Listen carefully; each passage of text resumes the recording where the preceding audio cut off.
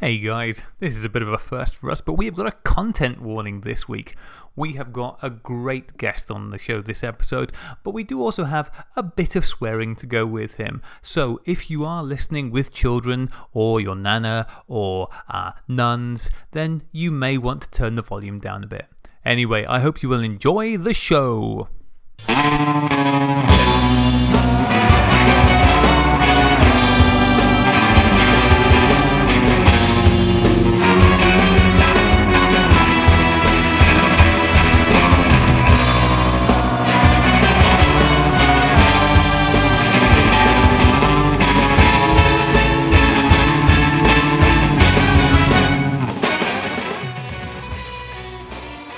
Hey everybody, and welcome to the Sunny 16 podcast. I'm Aid, and you are listening to show number 58.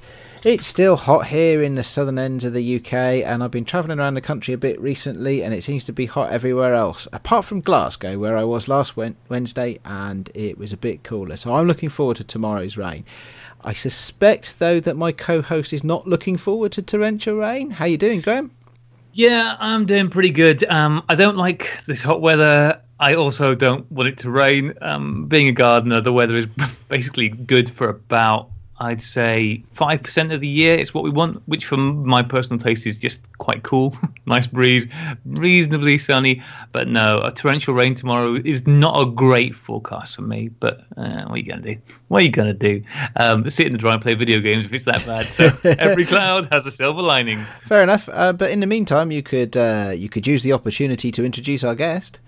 Oh, we have got, it seems weird that it's taken us this long to get this gentleman on. And in all fairness, he was outraged at how long it has taken us. I can't say what he actually said when I finally got around to asking him, but he let it be known that he also felt that it was an outrageously long time. What's the word? Not author, the creator of another of the biggest resources for film photography on the internet. We had Em a few weeks ago, and here's another great person from that. It is, of course, Hamish Gill, wonderful photographer, dude behind 35mmc, and all-round fantastical person. Welcome to the show, Hamish. Sorry it's been so long. I'll let you off. I shall take that string of compliments as well. Thank you very much. I'll have to come on again. Sorry. Well, I mean, obviously, we'll leave it at least a good, too long before we have you back on again, because it seems only fair. Well, Hamish, you say that, but me and Em have already been plotting to get ourselves together, both of us, back on here. So, see, in some ways, I was going to say you're like the anti-M, not in the Spider-Man sense, but in the sense of the opposite of M, because you both are running these fantastic photography blogs with loads of resources on, and you're both out there talking about film and sharing your thoughts and feelings, but you have the balls to put your name to yours, whereas M kind of doesn't. So it's great to have somebody who put their money where their mouth is. It's really wonderful to have you here. The first time I spoke to him on the phone, we kind of had that conversation about why he why he doesn't put his name out there. I got bored of listening to it, to be honest. I was going to say, he's put you the same line that he's put us. Yeah, he did. So when I listened to him on here, I was like, oh god, he's on the run or something. Yeah, he's obviously dodgy. That's fine. He's trying to make up for some. God only knows what he's done. He's trying to make up for it by doing something positive for the community or whatever. Yeah, he's aiming for karmic balance. That's the only logical explanation for what he's trying to do. I suppose we probably ought to start off with the place that most people are going to know you from, which is 35mmc. And I don't find much stuff very often because I'm terrible at using the internet, it turns out. But I think I first got introduced to your website because I bought a point-and-shoot camera. I can't remember which one it was. It may have been the waterproof Canon AF, whatever it is. Yeah. And so I was going, okay, no, Google this bit, and found my way to your website. And I was just blown away by what your website is. I mean, it's an incredible resource of reviews and articles and blogs of all sorts of stuff, and a lot of stuff. The thing that immediately grabbed me was how much stuff you had about kind of the forgotten class of cameras, the point and shoots, not just the really high end ones, but also just the real garbage ones too. I was like, great! I'm so glad this is here. Yeah. Have you come across Canny cameras? Alan? No. Yes. Okay. Austeritycamera.co.uk. That's another one on he's really into his shit cameras. But it's a great website. Am I calling it right? Is it Canny Cameras? Yeah, it is. He's written a couple of blog posts for me, and I've written a couple for him actually. He's a good guy. He sent me a Helena something or other. You sent him a dirty bomb. Oh yeah. I mean, he one of the panoramic ones that's got the panoramic viewfinder, and he sent it me with the panoramic film gate snapped out. And he tells me that this wasn't intentional, but yeah. So he sent you a rubbish Helena camera that just had a slightly obscured viewfinder with nothing else to say about it. That's very kind of him. Broken crap camera. Yeah. That's very thoughtful of him. But to be fair to him and the camera itself and the sort of message of his blog, I suppose in the same way that, I quite like perpetuating the idea that it's not only is it okay to take photos with really cheap cameras, but, you can get pretty decent results if you kind of set your expectations and also shoot them, appropriately. In good light, mostly. Yeah. So, how long has the 35mmC blog been going at this point? May the 19th, 2013. Okay, so that's 4 years now. What made you start it in the first place? And was this originally supposed to just be a blog that you were doing for yourself, or did you always envisage it being? It kind of still is something I'm doing for myself. It's just. Yeah, I guess as it turns out, I run a website company, so I'm quite, I kind of know about how to make a website that works. So I just kind of applied that. But anyway, to answer the question to start with, it was just about a year after my youngest daughter was born. 2 years after, 18 months, whatever. And I've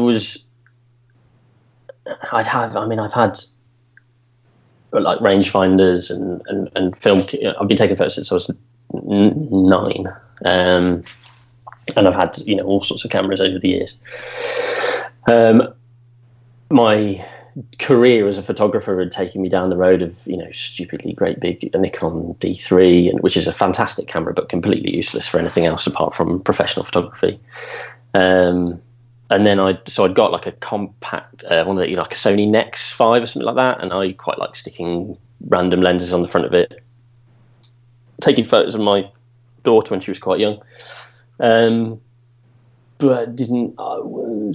never found it really particularly fulfilling, I suppose. I remember going out trying to take photos where I bought like a Genio or whatever you call it, 28mm type 3R or something. It was one of the first retrofocus lenses from the 1950s, and took lovely, effectively blurred photos, but they were nonetheless very nice. And I can remember shooting this thing on this Nex and trying to take photos where really all I was looking for looking to do was trying to take photos to see what the out of focus background. This is stupid. Why am I'm trying to take photos so I can look at the blurred bit, which is, I almost refuse to use the word that begins with B, but I'm not opposed to discussing it as a subject matter. I've got a very, very long blog post about it on 35mmC.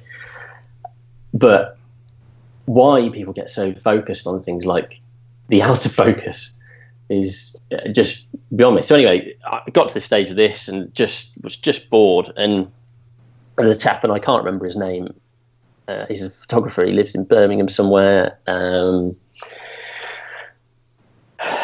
I can't remember his name. Anyway, I saw him on the television probably about 10 years ago, and he'd got some sort of point and shoot Canon, and he did all of these like really nice street photography around about the time. I don't know if you know Birmingham at all, but around about the time they got rid of the old bull ring and built a new bull ring, and some lovely photos of the old bull ring and the old market and stuff. That kind of those photos stuck with me, and I thought for a long time, I need to just buy a compact camera. I dug out my first camera, which was like a Nikon RF10, which is rubbish, but it was what I kind of cut my teeth on, I suppose. I shot with it for about, 7 years or something, 6 years. Completely basic point and shoot, and loved that. And eventually just thought, I'm just going to get a crappy point and shoot. And I went into London Camera Exchange in town, and they got a Yashica T5. And chap Gareth, who's the manager there, I said, "Oh look, they know me, as you can probably imagine, quite well in there. I have what's called the Hamish price." I go in, what's the Hamish price in the window? And they did me this Yashica T5 for 30 quid or 35 quid. And it was kind of before they, Terry Richardson, people were aware of his work, I think, at the time, but not necessarily as they are now. Certainly, Yashica T5s were probably going for about 80, 90 quid, not the £300 they go for now, which is just stupid. But anyway, so I bought this camera and put a roll of XP2 in it, took some photos of my daughter, and was just, absolutely blown away. It completely refreshed my photography. It completely refreshed my attitude to my photography. And I just wanted to take photos with point and shoot cameras. And then, so I started looking into, well, what else, what other point and shoot cameras there are, or what's the best point and shoot camera. Went on the internet, did loads of research, and found the Fuji Class W or Class AW, whatever you call it. Obviously, can't really get them these days or as easily, but back then they were still available new from Japan. That's how I then found Bellamy. Bought this camera off Bellamy. By this time, was starting to write bits and pieces for the blog. Or made the blog, started writing a few little blog posts. Go back and have a look at them. They're awful. Don't read them. They're quite embarrassing, but they're there. So then was shooting all these different point and shoot cameras, writing little bits about them in a quite embarrassing way, and then wrote this blog post about Bellamy and my experience of buying from Japan Camera Hunter. And as it was a positive experience, and wrote about this. And of course, Bellamy shared it on his Facebook page and Twitter, and people then followed me, which was quite interesting. And that was the first time that I kind of, I don't know, people were kind of responding to what I was putting out there, which was pretty unusual. I'm sure you've experienced it. Nah, not really. Oh, I don't know. There's quite a lot in there that resonates for me. The fact that our first few posts were probably. I always get a little bit embarrassed when people say that they're listening to their first shows. It's like, yeah, probably not the best choice. Is it worth also mentioning for our international listeners that the Bull Ring in Birmingham is actually a shopping mall? Right. It's not an actual bull ring. Okay, just in case anybody thinks that we're still doing bullfighting in the UK.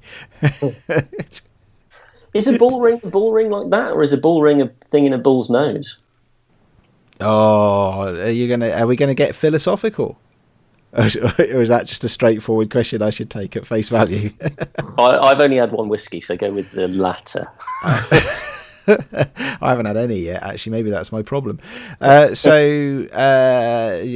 Well, it could be. Yes, I suppose. But equally, you wouldn't sort of take down one of those and build a new one of those either, would you? No, true. But, yeah. Okay. Yeah. I'll give you that. Okay, so now you're 4.5 years, however long it is later. You're running a huge website with tons and tons of content, never short of opinions, either from any of your guests or for the reviews and things, anything like that. So what's it like to be an internet media mogul and have a whole community based around it today?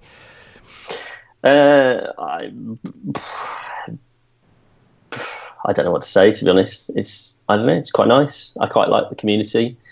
Yeah, I quite like the community. No, well, that community, he quite likes you. He's on the fence, but you're all right. But watch yourself. Yeah. Now, don't email me asking me what camera shall I buy. That's basically makes me not like the community. Just nothing else. Hi, Hamish. What camera shall I buy? Sometimes not even how Hamish. Just what camera shall I buy? How you think? It's hard though, isn't it? You think I suppose it's one of the problems of having one of the bigger photography or film photography blogs on the internet. There are sort of a handful which are bigger than the rest. There's you, and there's Emulsive, and there's Bellamy, and the FPP, and I don't know who else I would add to that list. I'm sure you could probably very quickly throw up another one that fits within that. But those are the ones that I always think of as like the biggest pillars. And so somebody who just suddenly thinks, well, I've heard a lot about this film photography, I want to give it a go. Where on earth do I start? Yeah, no, that's fair. But I think that sentence, I want to give this film photography a go, where on earth do I start, would at least give me something to be going. I shouldn't, I'm so like I'm bitching. I'm not bitching. Genuinely, I get, as you can probably imagine, I do get quite a few people getting in touch, and I enjoy it. I try to answer I know, in fact, I do answer every email I get, and I try to answer it in as sensible and as constructive a way as possible, for the most part. All good. So let's talk about a little bit about what role this plays in your life. Then you mentioned you run a website, a web design company. So you're a professional creative, and you're making content all the time for that, I guess. No, funny enough, I should, but I don't. I've got a few things, as I was saying earlier. There's Kiln, which is this creative co-working space that we're setting up in Worcester. There's F8, which is we're not just websites, we're branding and graphics and photography websites, all that kind of stuff. And then the sort of offshoot photography companies like Shoot Rewind, which is the kind of take photos of people making things, which is the thing that me and my mate James most like to do.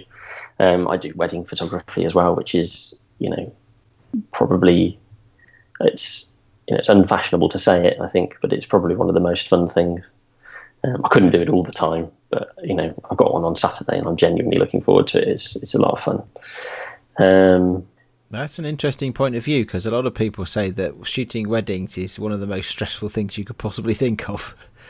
Yeah, I don't find it stressful at all. I think it's because it's just repetition, I suppose. I mean, I've been doing it for a decade, I guess. So, Sorry, can you talk more? Because one of the things that I would really like to talk more about is Shoot Rewind. So, I said you've had this creative agency, which is yours and your business partner's business, been going for a while, and then I guess 3 years ago you decided to create this offshoot, which is Shoot Rewind. So it's just, initially, it still is, at least on the face of it, is a film. It's film photography as a commercial offer for people who. So the Wils's cider, I think, is probably our best case study.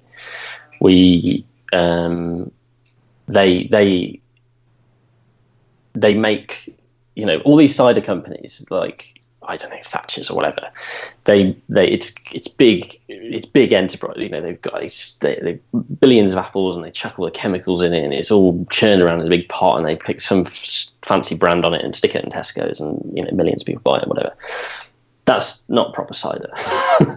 I can't drink that stuff. It makes me feel sick. It gives me gut rot. It's filled with chemicals. It's horrible. Proper cider is 3 generations, I should say, of people with the surname Wills somewhere in Ledbury with 23 acres of apple trees that are not even in rows, they're just in a field, who at a time of year go and shake the apples out of the trees, then they put them into a massive contraption which is made out of a bit of boat and some crushing smushing machine, which makes all the apple juice go into a big massive canister thing, and then they leave it there for 9 months, and then it's cider.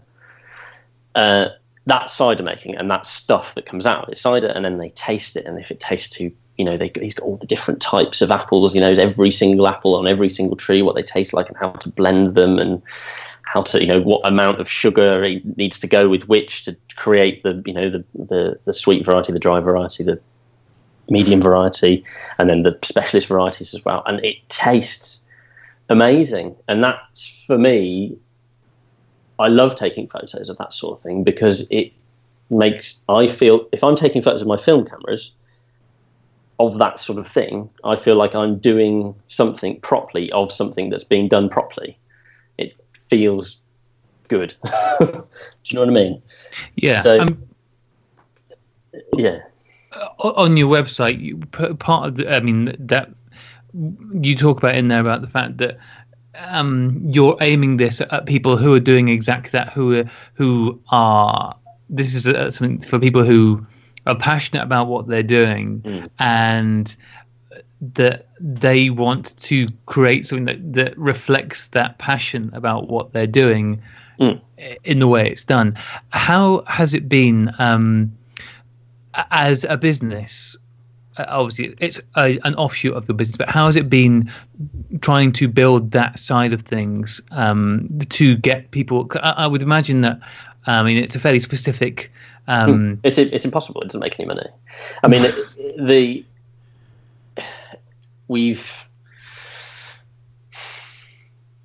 who's our biggest client, I suppose? Duncan Fearnley Cricket. Do you know Duncan Fearnley Cricket? Oh yeah. When I was a kid at school, everybody wanted their branded stuff. Yeah, so we've done. I mean, oh my God, the story. I mean, okay, so this guy Steve. So Duncan Fearnley doesn't run the company anymore. His son does with this chap Gary, who Gary runs or did run Patrick, I think. I don't know. Anyway, so Gary runs the company with Paul and a couple of Gary's kids and Steve. Steve is the last of the Duncan Fearnley bat makers. In the 1980s, I think they had 15 employees churning out 50,000 bats a year on machinery. Then the big companies like Adidas came along and just sponsored the hell out of the cricket industry. So the result being, previously Duncan Fearnley would say, okay, famous cricketer, here's a cricket bat with my brand on it, with our brand on it. Go and play cricket. And they were, as I understand it, they were one of the first companies to do that. They were the first brand of cricket brand that was on the television under people's noses, and it skyrocketed them until Adidas, I think, had a New Balance, I think, and companies like that came along and said, well, yeah, there's a lot of people playing cricket, and there's a hell of a lot of people seeing people play cricket. We'll just chuck a bunch of money at the players and say, okay, here's 40 grand, use our bat, which of course Fearnleys couldn't afford to do because they didn't have that level of cash behind them. Adidas is a massive company, but as Adidas didn't want to. They're not looking to sell to people who play cricket. They're looking to sell to everybody, if you know what I mean. Whereas Duncan Fearnley just want to sell to people who play cricket. So they were pushed out of the sport, and now a lot less people have heard them. And the cricket players don't use Duncan Fearnley bats. They went from 15 members of staff down to Steve making bats, and Steve makes bats in what we call the Bat Cave. So it's a cave. Does he call it the Bat Cave as well? No, just me. It's an industrial unit, and it's just a room in the back of this industrial unit, and it's got all the tools he needs, and he sits there every day and he makes bats, and they are stunning, these things, and he makes them in a remarkably short amount of time. So anyway, we got approached by Duncan Fearnley to make a video, funnily enough. So we're going to kind of amalgamate video into Shoot Rewind, I think, 'cause it's kind of a documentary thing. But anyway, that's for the future. So we started making this commercial documentary, I suppose is the best description for it, about Steve, about the history of Duncan Fearnley, and blah, blah, blah, blah. And we were going to call it Steve Harris, The Last Batmaker. And we got to 99% of the documentary, and Steve Harris got hit by a car. Broke his spine and his wrists, and at the moment I haven't heard from them for a few weeks. I don't even know if they're ever going to be able to make bats again. And like, it's just, I mean, I'm sure they will, but it's just to be involved in that. I don't know, like, it's quite, I don't know what's going to happen. I don't know what's going to happen, but it's an extreme example of a story that's the sort of stories that we want to tell, and the sort of, do you get what I'm getting at? Yeah, no, absolutely. I mean, it does sound like, despite the fact that it is a business, it does sound like a thing that it would be very hard to make financially successful. Yeah, it sounds a lot more. Most of the work that we've done for Worcester Cider, in all honesty, is being paid for in cider, and that is absolutely fine. You talked earlier about the fact that you've got opinions about stuff, and you've certainly been quite vocal about your feelings about the whole analog versus digital arguments and stuff like this, and the way people play. How is it when you've got a business like Shoot Rewind, where you're actively trying to say to people, look, this is what we're doing, this is the service that we're providing, and this is and giving the reasons why people should go for film over digital. So it's actually having to present that as an argument for film over digital. How did you find that personally, having to kind of, I mean, I'm assuming you probably had to write a lot of the stuff that's on there. Yeah. Well, it doesn't work. I mean, people don't care. That's the reality of it. I mean, I'm under no illusions that this is a successful arm of my business. It's something that we do because we enjoy it. But you find the right people, the right organisations, and they get it. Wills is the perfect example. Because you're not talking to these people about film photography. You're talking to these people about passion. And I'm passionate about film photography. They're passionate about making cider or cricket bats or whatever. And they don't know the words about film photography. And frankly, I don't know the words about how to make a cricket bat. But we talk on the same level. So you find the right people, and it works. It's just finding the right people. It's the problem. Of course, most of these organisations are manufacturing things in the UK, which, certainly on a cottage industry level is difficult. So they don't have any money quite often, but that's fine. That's fine. I'm not saying we do stuff for free, but when me and James have got a little bit of spare time, we're quite happy to do something with Shoot Rewind for the right people, for the right kind of arrangement. For booze, basically. So your clients include Wilkes Cider, Stroud Brewery, a bakery. That who else on here? Hang on a second. Isn't that your business? FA Crates. They pride themselves on their honesty. That seems, dodgy. I mean, funny enough, I actually had a meeting about Shoot Rewind today, and I'm not going to jinx it by telling you the name of the company, but they are one of the, if not the biggest drinks manufacturer in the world. I'm probably not going to get the work. I'm not under any illusion that, but I was, it's been noted that it's bang on what they're looking for. But whether or not they can, whether or not they'll, I don't know. I don't want to say about it. That would completely ruin, of course, this lovely cottage industry thing that we've got going on, because we've been working for this. Hell, sell out and take the money. You can then spend all of your time doing fun things and yeah, exactly. It is the extra cost. Because you obviously must, I'm assuming, shoot digital for the majority of the actual fee-paying work that you do. Is it just the case that using analog instead of it just financially doesn't work in that situation? Well, using analog is financially viable. I mean, this is the thing. It's the amount of time. So I've got an Noritsu scanner in my office. It takes 10 minutes to scan a roll of 35mm film perfectly. Even before I had that, when I was using AG Photolab up in Birmingham, they've got Noritsu scanners. They were charging I was paying £7.50, £7.99 a roll. So roll of portraits, what, £8, something like that. So it's 15 quid for. I go out, take photos, send them off to AG, and then they come back looking perfect. Or now it's about a tenner for photos that look perfect pretty much out of the scan. I mean, maybe a little tweak here and there, but basically speaking, they look perfect. So compare that to the amount of time I can piss around in Lightroom trying to make some flat, Sony photo look half decent.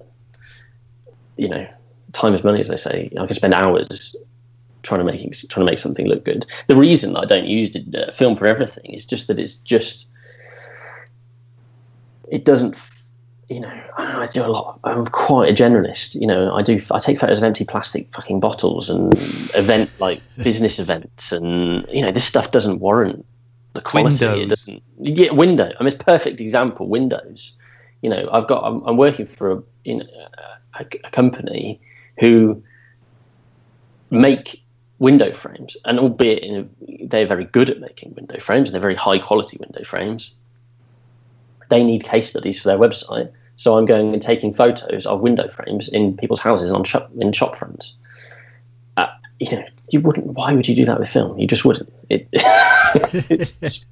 pointless. It's a waste of film, and not a waste of film in a good way. A waste of film in a really boring way. That's just what digital's great for.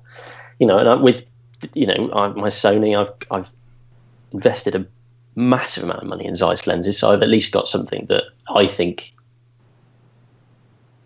has the potential to look nice once you click a couple of those, slide a couple of those contrast sliders around.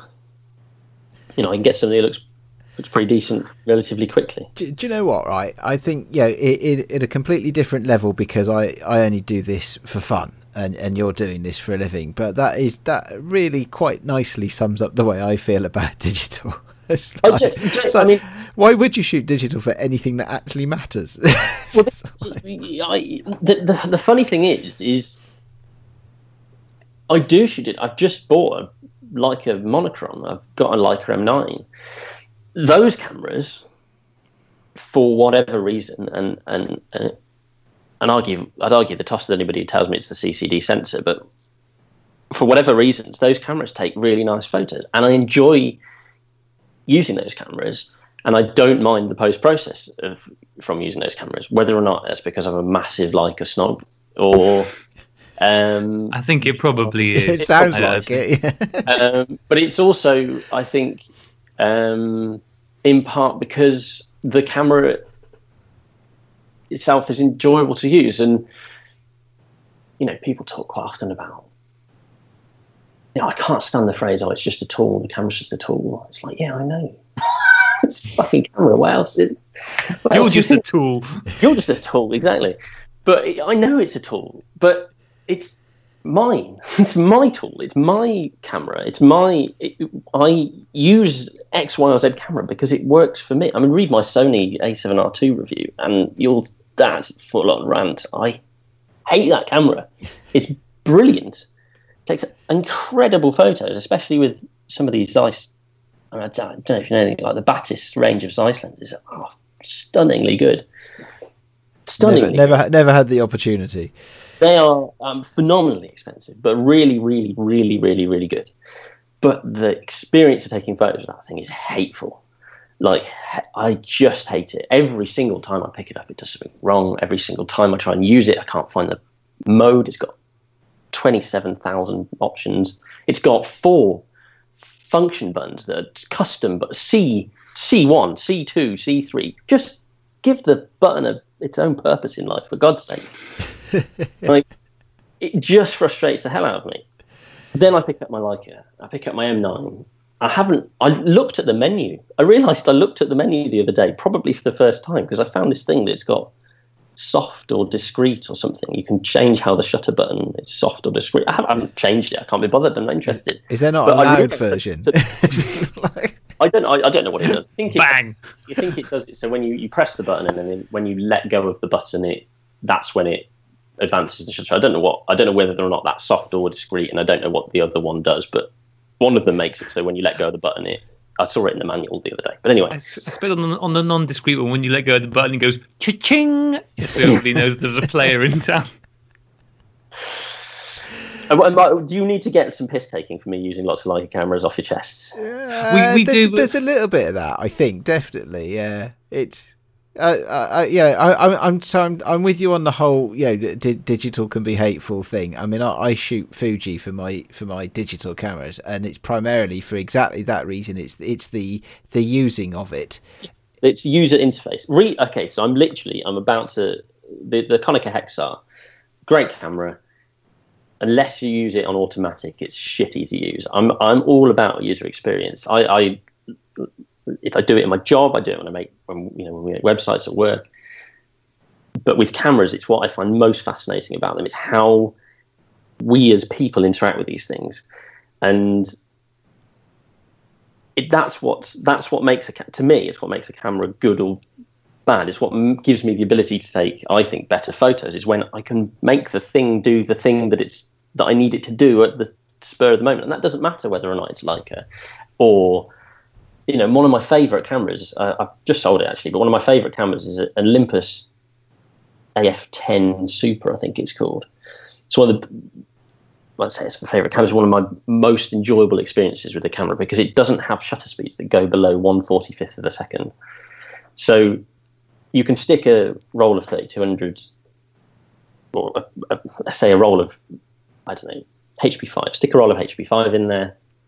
I even put a bit of black tape over the light meter, so basically it would just. In fact, I put black tape. I'll tell you the story from the beginning. I put black tape over the DX code on the film. Put black tape over the sensor on the camera, so the camera thinks it's a 100 ISO film, and because of that, and because the light meter is blacked out, it will automatically default to 1/45th of a second and the widest aperture, which is f3.5. So you've basically got a camera that only does 1/45th and f3.5. Now, if you go and shoot that in the street at night, and then push your film.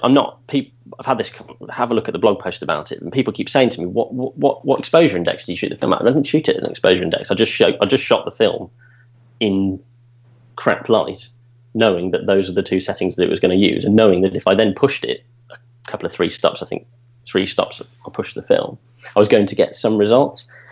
It's got an active autofocus system, so it works in zero light as well. Active autofocuses are infrared, so they work in no light unless you're trying to take photos of windows. They just work, or through windows. God, I do take photos of windows, don't I? Anyway, not that. So that creates, in that instance, it creates predictability. So even though the predictability is incredibly limited to effectively one setting, it's predictable. You know what's going to happen when you press the button. And that, for me, is important. It's simplicity. And what's the word I used in that? Have you read my post about, I can't even say the word, LURE, like pure, but with an L at the beginning. I can't say it. I hate it. But that word of the uncomplicated camera, look it up. I think I have actually. Yes, I think I have read that one a little while back. The M3, and I talk about M3, and the Mewtwo. Predictable cameras. You use them and they work in a predictable way. I don't like the M3 because it's a Leica. I like it because it's predictable and it works for me. I have problems with my right eye, so I have to use my left eye to take photos. I can't use SLRs with my left eye because I can't frame. I find framing with my left eye with an SLR odd. It feels very unnatural. With a rangefinder, I can use my left eye. So I have a Leica because it's predictable. I can use it because I can use my left eye because I've got frame lines. My brain deals with the information better. And the reason I pick a Leica over a Voigtlander is because they're made nicer. You know, it just feels nicer in my hand. And you know why? Oh God, do you know? I've nearly written a response post to it. There's a post on Casual Photophile recently. Not the main guy, the other guy. Josh, I think his name is, has written a post about the Leica M2, and he went out shooting with it, and he talks about expecting some sort of fanfare when you press the button. I'm thinking, man, you're mad. Like, it's just a camera. And then he kind of goes on in the post to say it's just a camera, and I'm like, yeah. I think I remember reading that one because he was at first he was a little bit upset, wasn't he, that he was expecting fireworks and orchestras and stuff like that, and didn't get it. People get on this kind of bandwagon of, well, Leicas are, why would you spend £600 on a Leica M3? And it's like, well, why would you spend £3,000 on a Sony A7R2? Do you think it's? I mean, and I've never had a chance to shoot with a Leica, so all of my feelings towards Leica users are based entirely on jealousy. But it is quite a particular problem to the film photography community as it stands at the moment. That it almost feels like the Leica and the Hasselblad have become these kind of end goals. That they are seen by everybody as, well, you know, I'll shoot what I can shoot, but people are working towards those goals at the end because somehow they have been declared the best ones of whatever they are, you know, medium format or 35mm. But they don't just because of course, the reality is they are the best. The Leica rangefinder is the best rangefinder. Not because they're built like tanks. They are phenomenally good to use. But it doesn't mean that they are the best for you or the best for what's his mate off Casual Photophile. It just means for the right people, they're going to be the right camera, if you see what I mean. And I think this gets I think people are quite confused about this. But do you think this comes from because people are used to the digital market where every year there's newer, there's faster, the better. So it's a very qualitative, the newer one has got more megapixels, so these pictures will be better. Whereas the reality is with the cameras, yes, there are functional reasons why that is the best rangefinder, but it's not going to. There's absolutely no reason why that's going to take a better picture. No, aside from not in the slightest, not in the slightest. And it is. I think it is.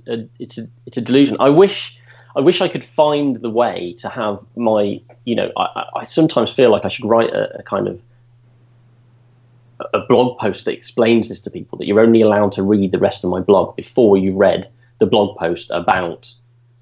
Just because I like Leicas doesn't mean that Leicas are the best cameras in the world for you or for the next person or whatever. As I say, the Leica camera works for me because it works for me, and technically speaking, you know, they are the best built. They're most likely to last the longest, I guess. I think that's probably bollocks anyway. You know, that's just. You know, I've got some 35mm Nikons that I love, and they're built like tanks as well. I sometimes look at my M3 in one hand and my F2 in the other hand and just think, I just repeatedly smashed you two into each other. Wonder which one would survive. Try it. It'd be a great YouTube video. Yeah, I'd probably break my arms and hands before. But I dropped my M7 and dented my floor. And was your floor made of reinforced concrete?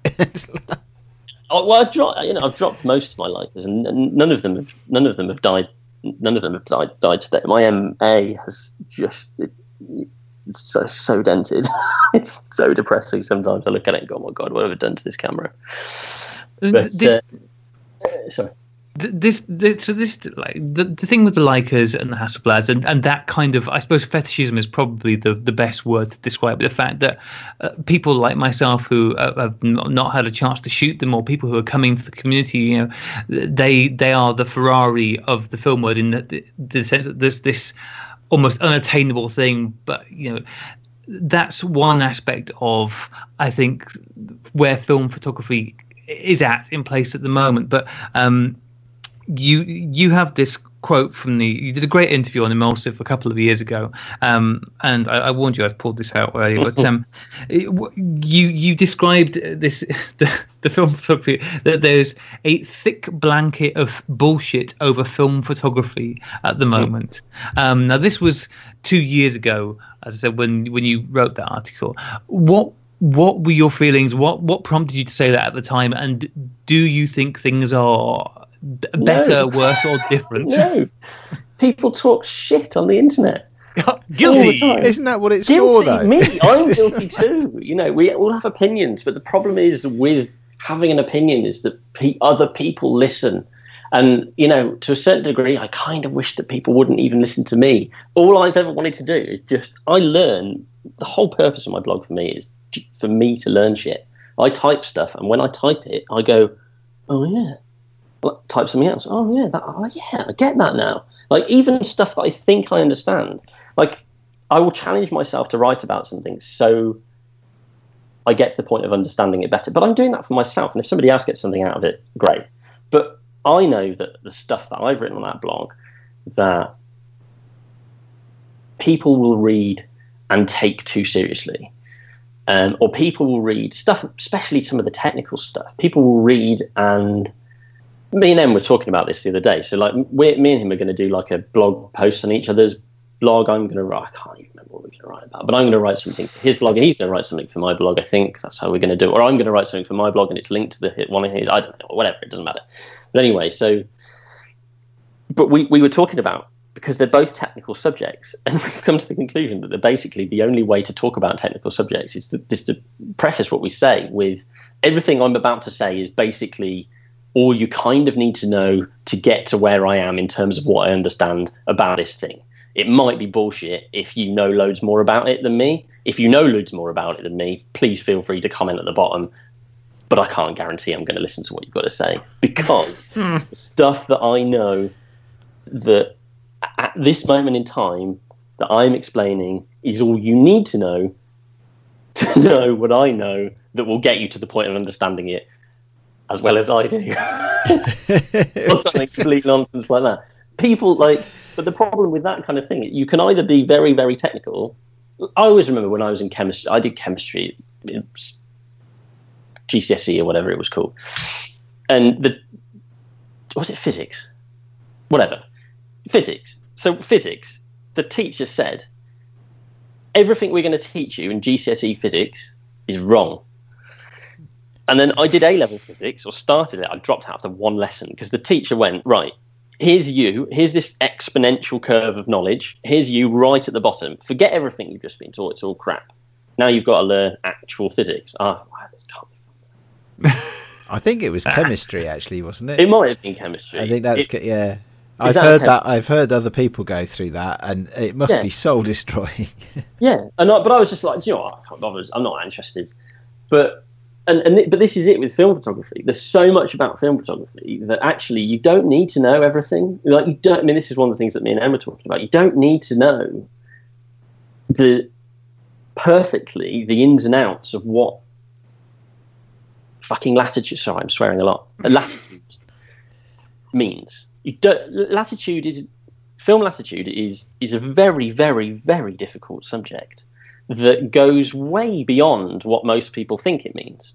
But you only really need to know that a film that's got more latitude lets you fuck up a bit more, and a film that has less doesn't.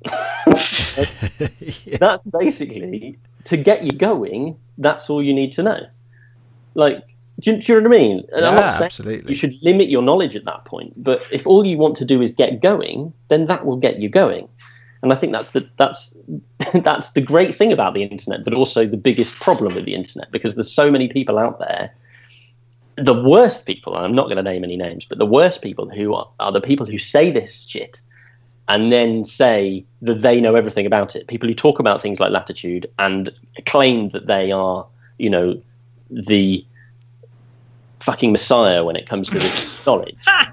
And it just drives me mad, because you read it and you go, that's wrong. And there's so many people that are believing this stuff.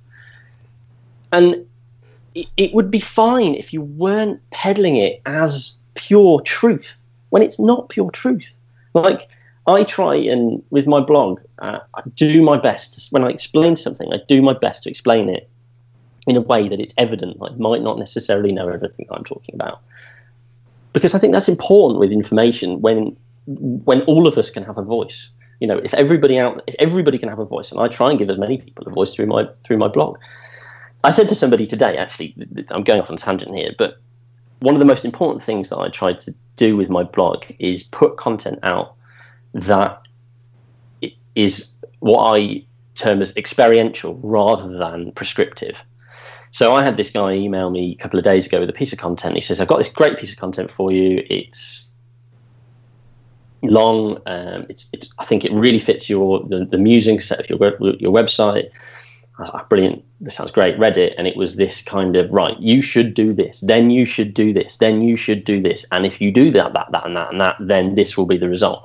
Oh, God. And I wrote back to him, I said, look, I can't publish it. It just doesn't fit. Like, you come back to me with something that is, I did this, then I did this, then I did this, and this happened, and that was pretty satisfying. So there's read between the lines, maybe you should give it a go. Like, do you know what I mean? And actually, I think that's why 35MC has been successful as it has, because I don't tell people what to do. I just tell them what I've done, or get other people to tell people what they've done, because that's more interesting than being told what to do. I just hate being told what to do. That's why I own my own business. But it is more interesting, I think, just reading about other people. The blog, the guy, a chap called Mark, wrote to me not long ago about, he bought a Leica M6 and to go to Japan to take photos of the post-tsunami stuff. There was the nuclear explosion, a couple of other things. Anyway, he didn't write about that for my blog. What he wrote about was the photography he did outside of that. So when he went to Japan with this Leica M6 that he bought specifically, and he went around cities in Japan, and the photos, they're just brilliant. It's on my Twitter at the moment. It's right at the top. Mark Forbes, I think his name is. It's brilliant, and it's not because it fits my blog because it's about a Leica, but it's not that it's about a Leica. The point is nothing to do with the fact it's a Leica. It's the fact that the photos are brilliant. They're just amazing. And it's about his experience of buying a Leica, shooting a Leica, and finding it worked for him, and it working for him being self-evident in the images. That's satisfying stuff to read, I think. Not, you should go and buy this camera and it will change your life, because that's all shite. Do you know what? That sounds like a perfect place for us to take a breather and... Didn't I? This is the reason I'm not... I swear too much, I rant too much. This is the reason I don't have a YouTube channel. If anybody listening to this who said to me, you should have a YouTube channel, this is the reason I don't have a YouTube channel, because I rant. That sounds like exactly the reason you should have a YouTube channel, surely. Sure, yeah. I'm enjoying having this conversation this evening, and I'm going to enjoy putting it out as well. So what you're saying, basically, is anybody who keeps telling you that you should have a YouTube channel should just fuck off, right? That's what we're all saying. I'm probably going to do it. This is the reality. But when I do it, I shan't be telling people, oh, you're starting out in film photography, well, you should definitely have a Pentax K1000, because that's horseshit. It's hard though, isn't it? I mean, we'll get to that break, but it is hard, because I think there are people out there, as you said right at the beginning, who do just want to be told because I think they feel like if they get told exactly what camera to use and what film to use, then that will somehow take care of the creative side of it as well. But it's if you want to know what camera to use, you've just got to ask the right questions. Yeah. And when people email me, it's the first thing I say. What people email, what camera should I buy? What do you want to take photos of?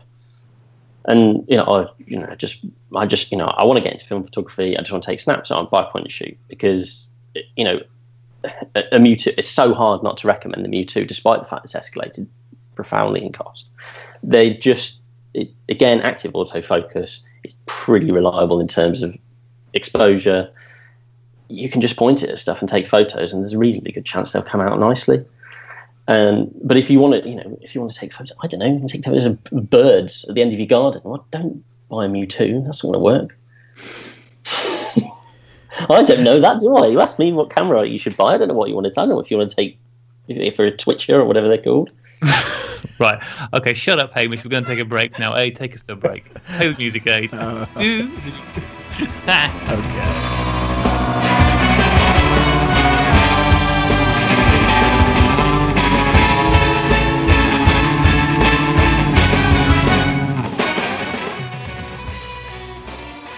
I think we've just experienced what might be called the legendary Hamish Gill rant, and very glad we are to hear it too. Hamish, you're most welcome to be on the show. But I hear there's something that you feel that you must say to us. Well, yeah, just I'm right in thinking that this will be the first time that you have to switch the explicit switch on podcast thingy. Yes. Whatever it is. Yes, this it is the first one where somebody said fuck so many times, which I feel pretty good about that. But in a way, I should probably apologise for my potty mouth. But I do, as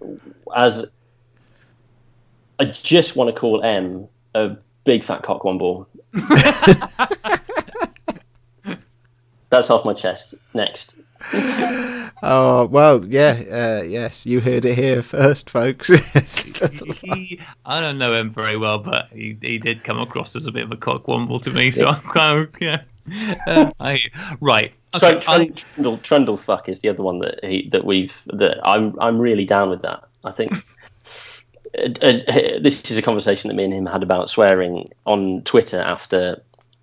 When me and him talk on the phone, we seem to talk for a long time. I mean, you can probably imagine. No, tell us about it.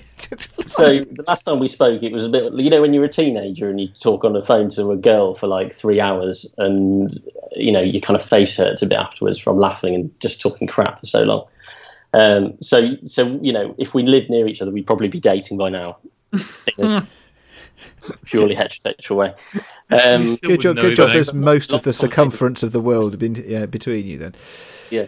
One of the long conversations we had on the phone was about quality swear words, and Trundlefuck was one that he told me about, which I think describes people who just trundlefuck their way through lives, and I just love that. Anyway, right, come on. Anyway, back to some photography, shall we? Yeah, okay, now listen, there was a subject that we talked about a few weeks ago that it seemed it would be remiss not to talk to you about when you're on the show. And this is the event and the whole shenanigans around #SaveAnalogCameras, because you were mooted as part of that. So could you talk to us a bit about what it was from your side, what you were getting involved in, how you came to be involved with it, and how just what your view is on how it kind of played out? Because I only saw it very much from the side of the sidelines, but I would love to have your view on it. To be honest, I kind of felt like I saw it from the side of the sidelines as well. Yuho asked me, would I be interested in being a part of an event? I said, yep. It sounds interesting. The idea in its essence, I think, is a good one. It's about the community working more strongly together to do, to encourage manufacturers to bring cameras to market, and all that kind of stuff. Like Bellamy's going on about trying to make a 35mm compact camera, and we'll talk about it in a minute. I've got a little plastic thing that I want to bring to market for things that I'll tell you about in a minute. And there's a lot of us that are doing things. There's a lot of us that are trying to do practical things, and I felt like this was a practical thing that was about building something within the community. Then I didn't really hear much about it, and then there was an Indiegogo and my name was on it, and I looked at it and I went, well, that sounds right. I didn't really think anything of it. And then there was loads of people bad mouthing it, I think, because I don't know, there was no female people talking or something, and I don't know, I think perhaps people don't. I mean, I don't know Juho very well. I've spoken to him a couple of times on the phone, and I think there was a lot of kind of misunderstanding of what it was about and what it was setting out to achieve. And I don't know. I think it's a bit of a shame, really. I think it probably could have been quite good, and I don't think that's the end of it, really. I haven't spoken to Juho much since, but me and I've talked a lot about it and about maybe where it didn't go right, and we don't know. Nobody knows how big the film community is. This is the mad thing. Like, is it? Are we living in cloud cuckoo land, thinking this is actually something that's happening? Is it just that we're all on the internet? There's 20,000 of us all talking nonsense on Twitter. Thinking that film's this massive resurgence, or is it dying on its arse? I mean, probably the only people who have really got any kind of answer to that is, I guess, Ilford and some of these manufacturers who can gauge it by sales of film. But nobody else has got an idea, really, I don't think. And I think that's kind of what this event was about, was just creating some kind of tangible understanding of what the hell is going on out there, and why none of the manufacturers have just thought to bring something back to market. I mean, they don't even need to make something new. Just bring something back to market. I suppose if you look at, sorry to interrupt, the Mewtwo is a perfect example. So my Mewtwo review, if you type Olympus Mewtwo into Google, I'm the top. It's my blog post at the top. It's one of my early ones. It's rubbish, but nonetheless it's there. That blog post, when I first published it, within about 2 months went to the top of Google for Olympus Mewtwo, and I was getting about 30 hits a day. At the time, it was the value of it was about £30. You could buy them for about £30 on eBay. Now I get about 120 to 150 hits a day on that piece of content, and it's worth 120 to 150 pounds. That's some kind of weird coincidence, I admit, but I can show you a graph. I won't, it's boring, but I could show you a graph that showed that increase of interest, exponential growth interest in that camera.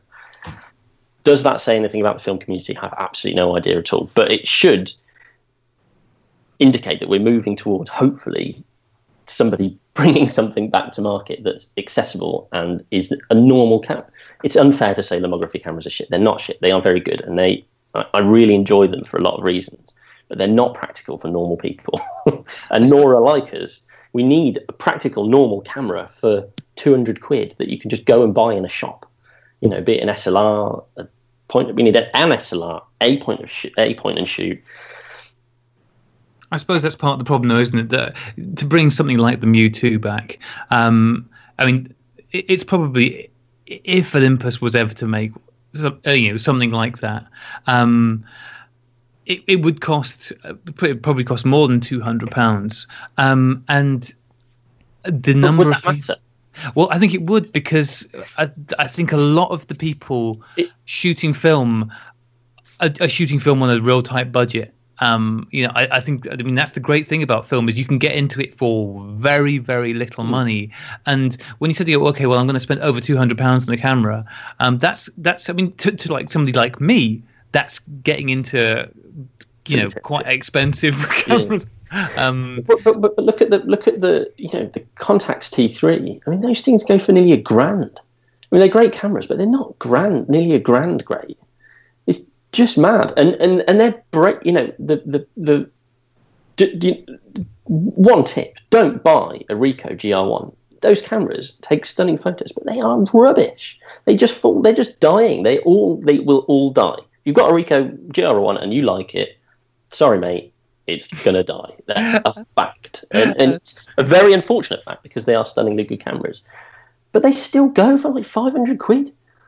Like, surely, if that's the case, it's viable to bring a camera to market that the Olympus Mu2 with a switch on the back that meant so it doesn't turn on the flash automatically when you turn it off. It seems, in some ways, it seems strange that in where we are at in terms of the tools to make stuff and the freedom that people have to get out there and be creative, that this is as hard as it is now. Because it in the past, I think sort of pre-70s, maybe even earlier than that, but there were a lot more smaller camera manufacturers around, and then they all amalgamated or died or disappeared after the war and what have you. But it feels like if ever there's a time now where smaller manufacturers could come back in again. If you go back to the 70s, whenever period of time, the technology is fitting to the product. So you've got like, I don't know, Seiko or Copal or whatever making shutters, and everybody's got Seiko or Copal or whatever shutters. There'll be the same with different types of light, like passive and active autofocus systems. There will be one company, like, basically Sony make all digital sensors, not all, but majority of digital sensors now.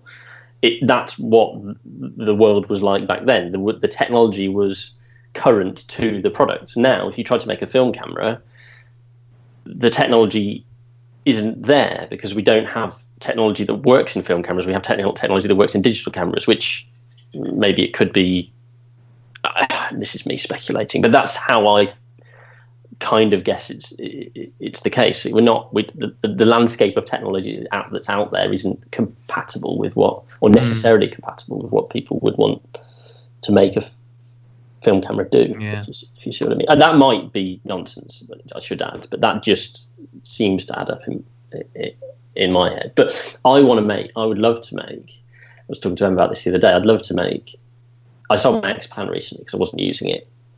In a way, I regret it because I like the very wide framing. I like panoramic framing. I enjoy framing like that, but I couldn't justify owning a ridiculously expensive or ridiculously valuable camera for the slim amount that I was using it. So I'd quite like to make a 35mm panoramic camera of some sort that does 24 by 65mm frames, because my Noritsu will scan 24 by 65mm frames, and stick a medium format lens on the front that's got something like a Mamiya press or something like that. So I think they have focus helicoids built into them, and you've got proper depth of field scales and all sorts of gubbins on the top. So all you need is the ability to wind.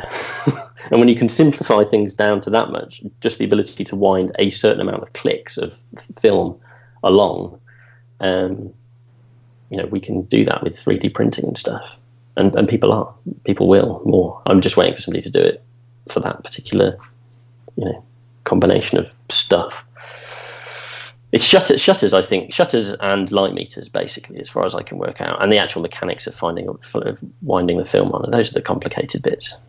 Yeah. Well, let's hope that somebody. It does feel like it's one of those things that is not far away from happening, because it can't be, can it? I mean, realistically speaking, somebody has got to bring out a new 35mm camera that just starts the sort of. There's a massive sort of boulder of community that's just almost stuck in what it's doing, and it just needs something to just give it a big fat nudge. And I think a new film camera would do that. Well, it's interesting. I mean, I don't know whether this is still a thing that you're involved in, but the comparison that comes up of the thing that is kind of ahead of the curve on where we hopefully are with film photography is the resurgence of vinyl, and that's something that are you still involved with that? Yes, yeah, it's got a shop selling vinyl and turntables online. And I think I might have mentioned it last week, but at the age of 42, got my first ever record player. I'm very happy about this. Didn't buy it from me though, did you? I got given it to me by my dead granddad, so have a go at him if you want to, but he's dead, so I'll let you have that one. Thanks. Also, I'm pretty sure I couldn't afford anything that you're selling. But it's interesting because now I have a reason to go into record shops and have conversations there, which I've not done for a very long time because I'm not interested in buying CDs and stuff.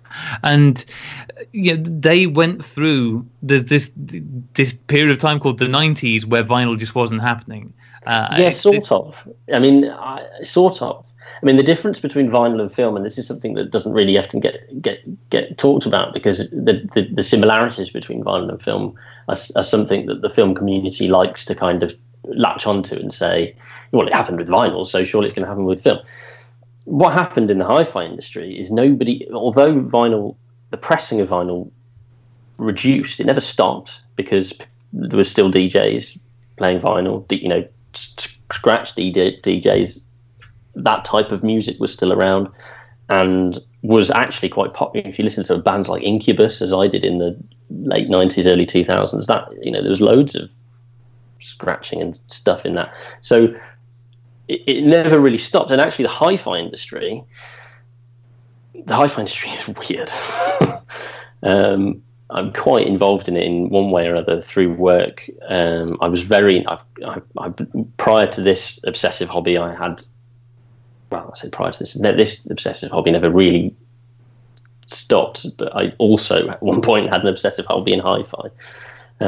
My wife I don't know how she hasn't left me, but I've got a very nice hi-fi in the other room, and I've always had a turntable with it. But the hi-fi industry carried on making turntables as well. Project, for example, which are one of the brands that we sell, they've been going for Rager. They've been going for ages, successfully going for ages.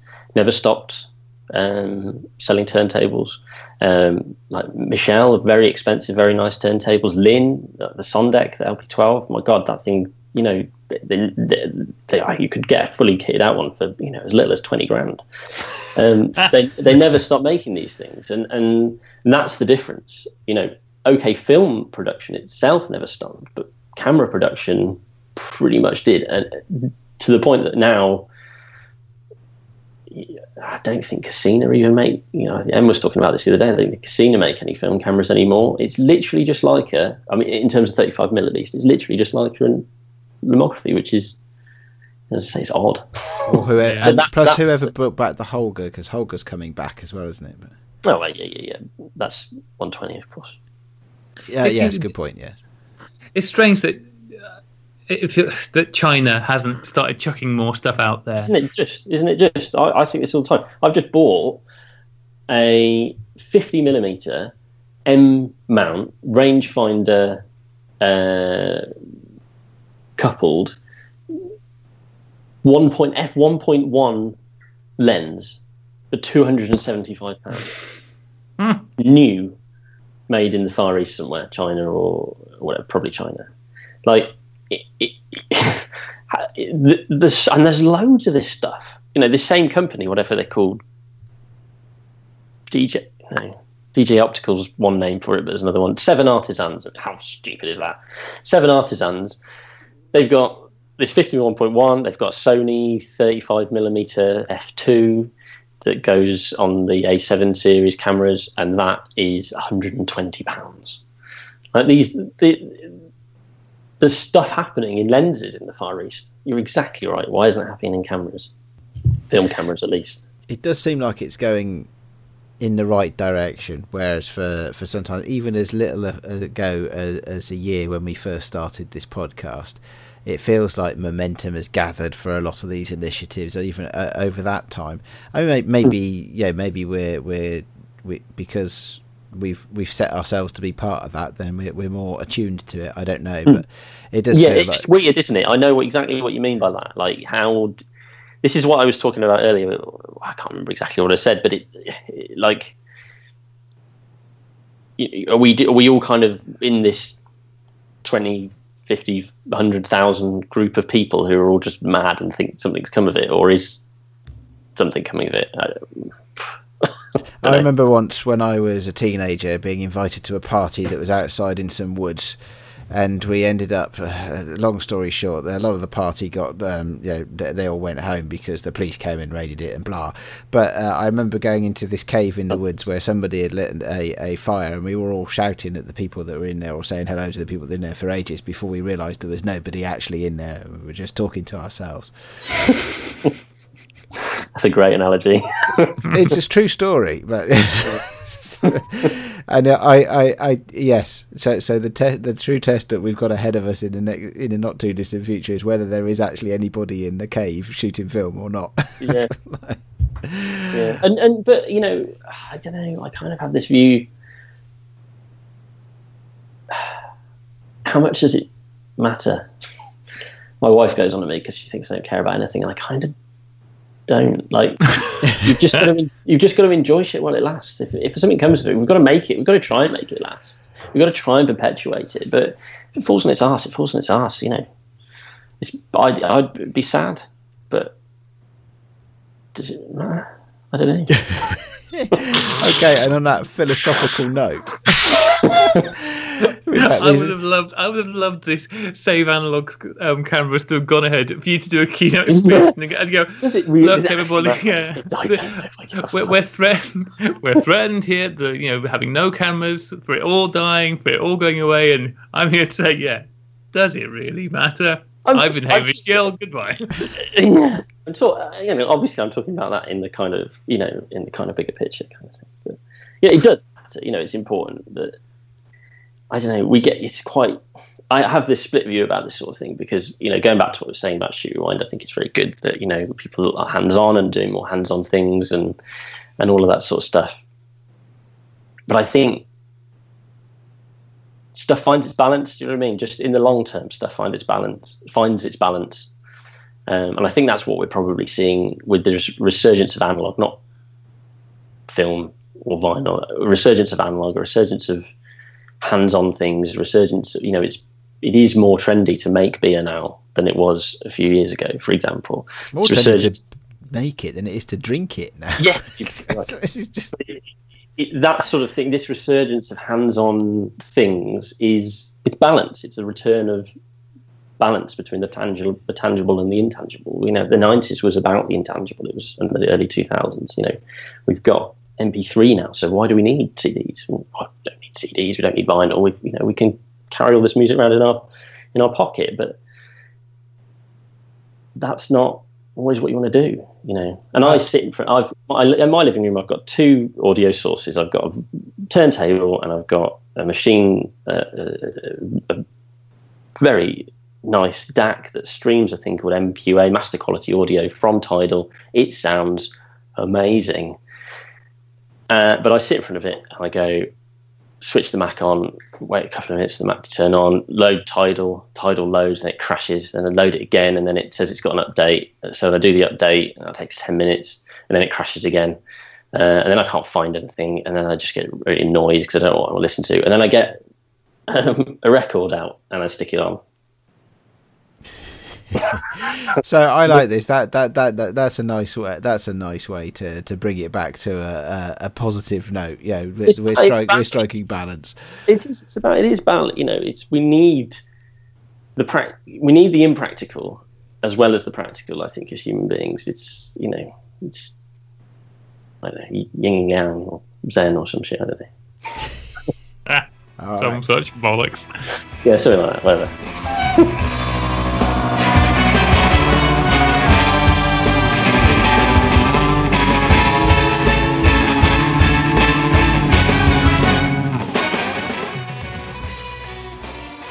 So we've had philosophy, we've had fun, we've had positives and balance and negatives and all sorts of stuff. Now it's time to waffle.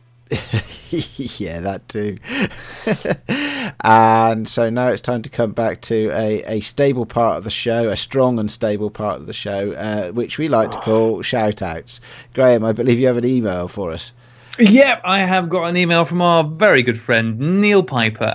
This one is longer and less rude than the last one, so that's always nice. He says, "Hi, Graham and Aid. I have a question that maybe you and some of your fellow podcast listeners and indeed possibly guests can help with on this one. I have an Olympus OM1, awesome camera, that I was gifted maybe 18 months ago. That's a very nice gift.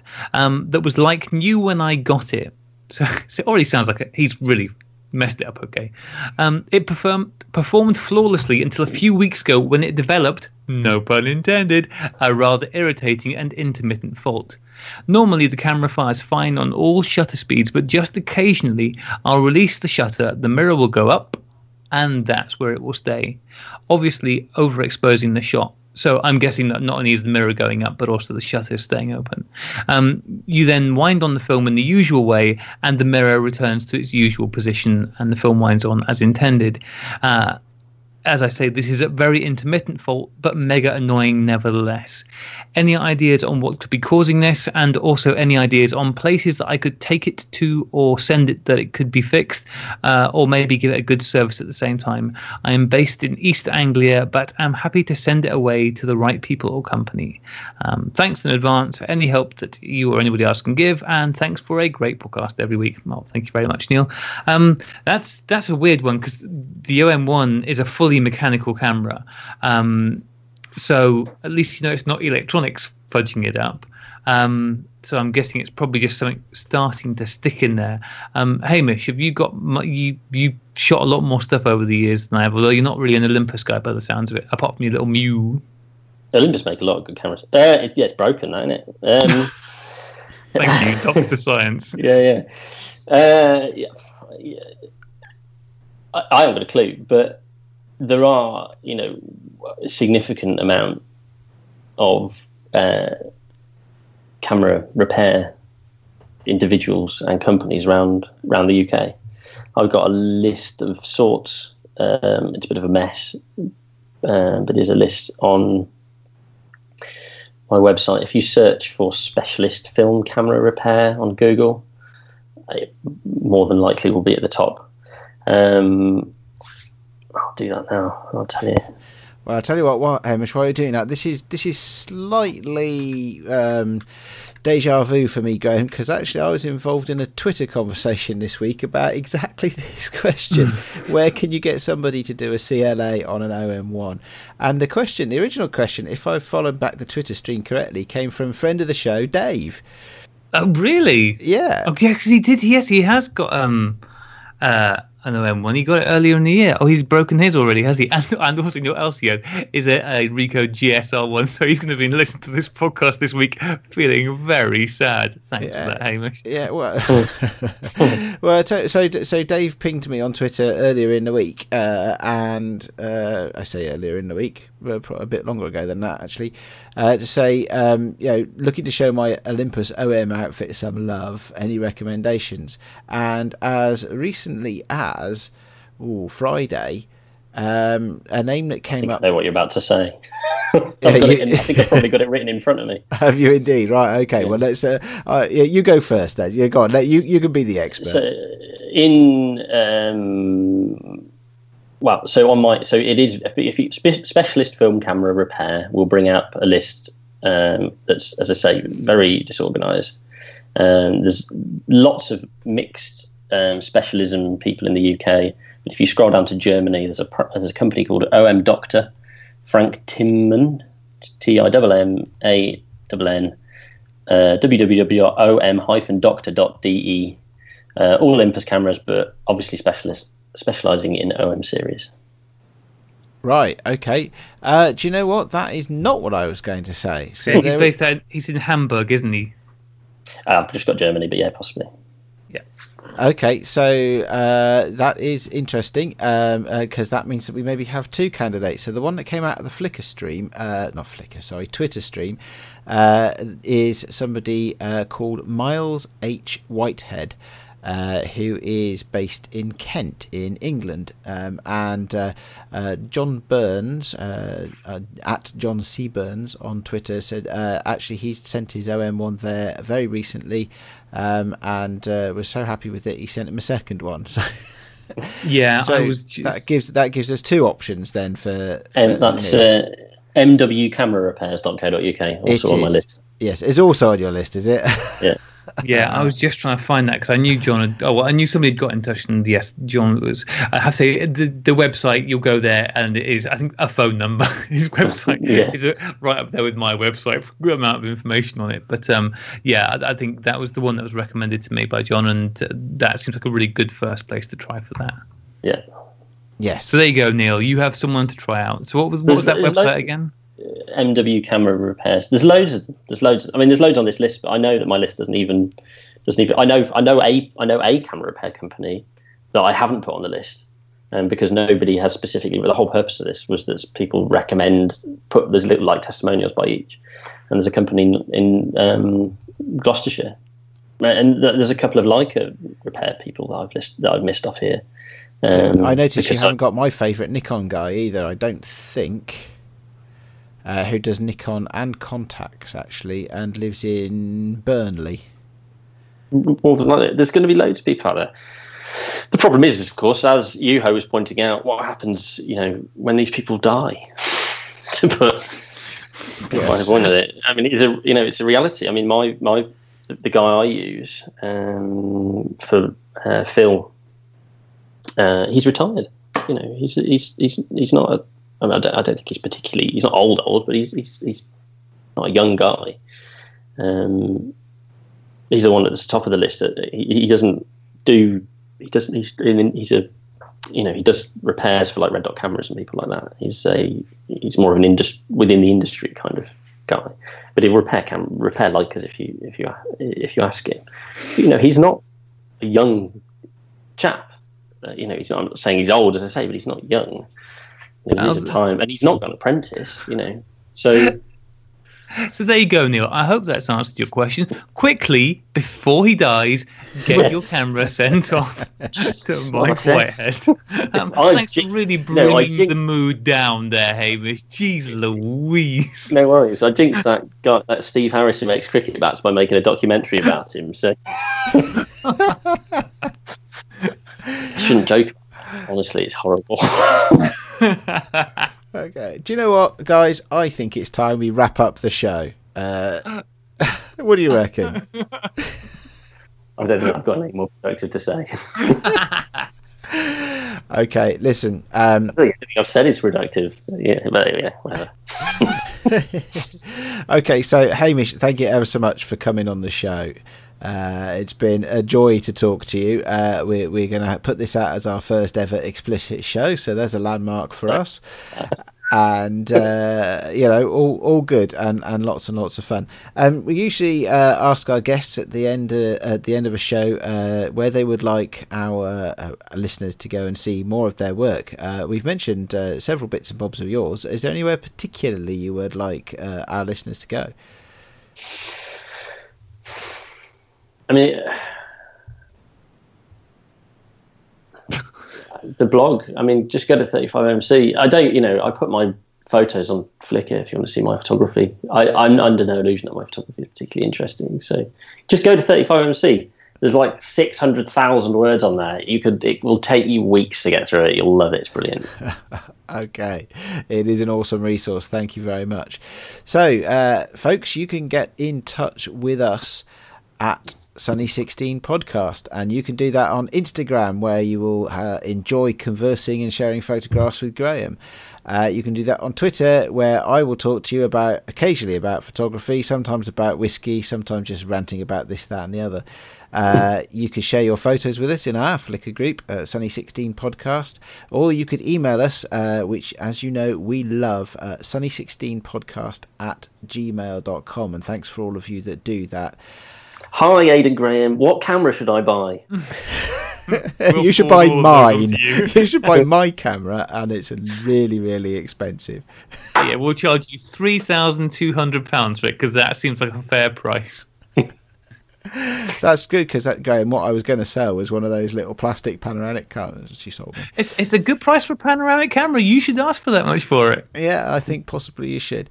Anyway, moving swiftly on, we like to say thanks every week to Chris, because not only does he host our podcast, he also hosts pixelatedphotographer.com, where you can talk about photography in a much more long form than you get on places like Twitter and Instagram.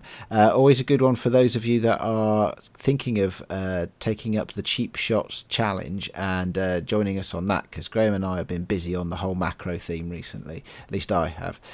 And just seeing people. Luke Banfield's got in touch to say he's getting revved up with his. I think This Is Jella has been out trying and then finding that a camera breaks instantly. But people are getting on this. So macro, everybody. Okay. As the cry went out. Yes, it's not something I've ever done actually, but there you go. I'm learning as we go through this one. And of course, we like to say thank you to Rocha for the music that we use in the show. They have an album called Promises I Should Have Kept, and you can find that on Amazon or iTunes, which really does bring us to the end of the show. We will look forward to speaking to you next week, and so all that remains to say is goodbye. Bye. Say bye, Hamish. Bye, Hamish. Good luck.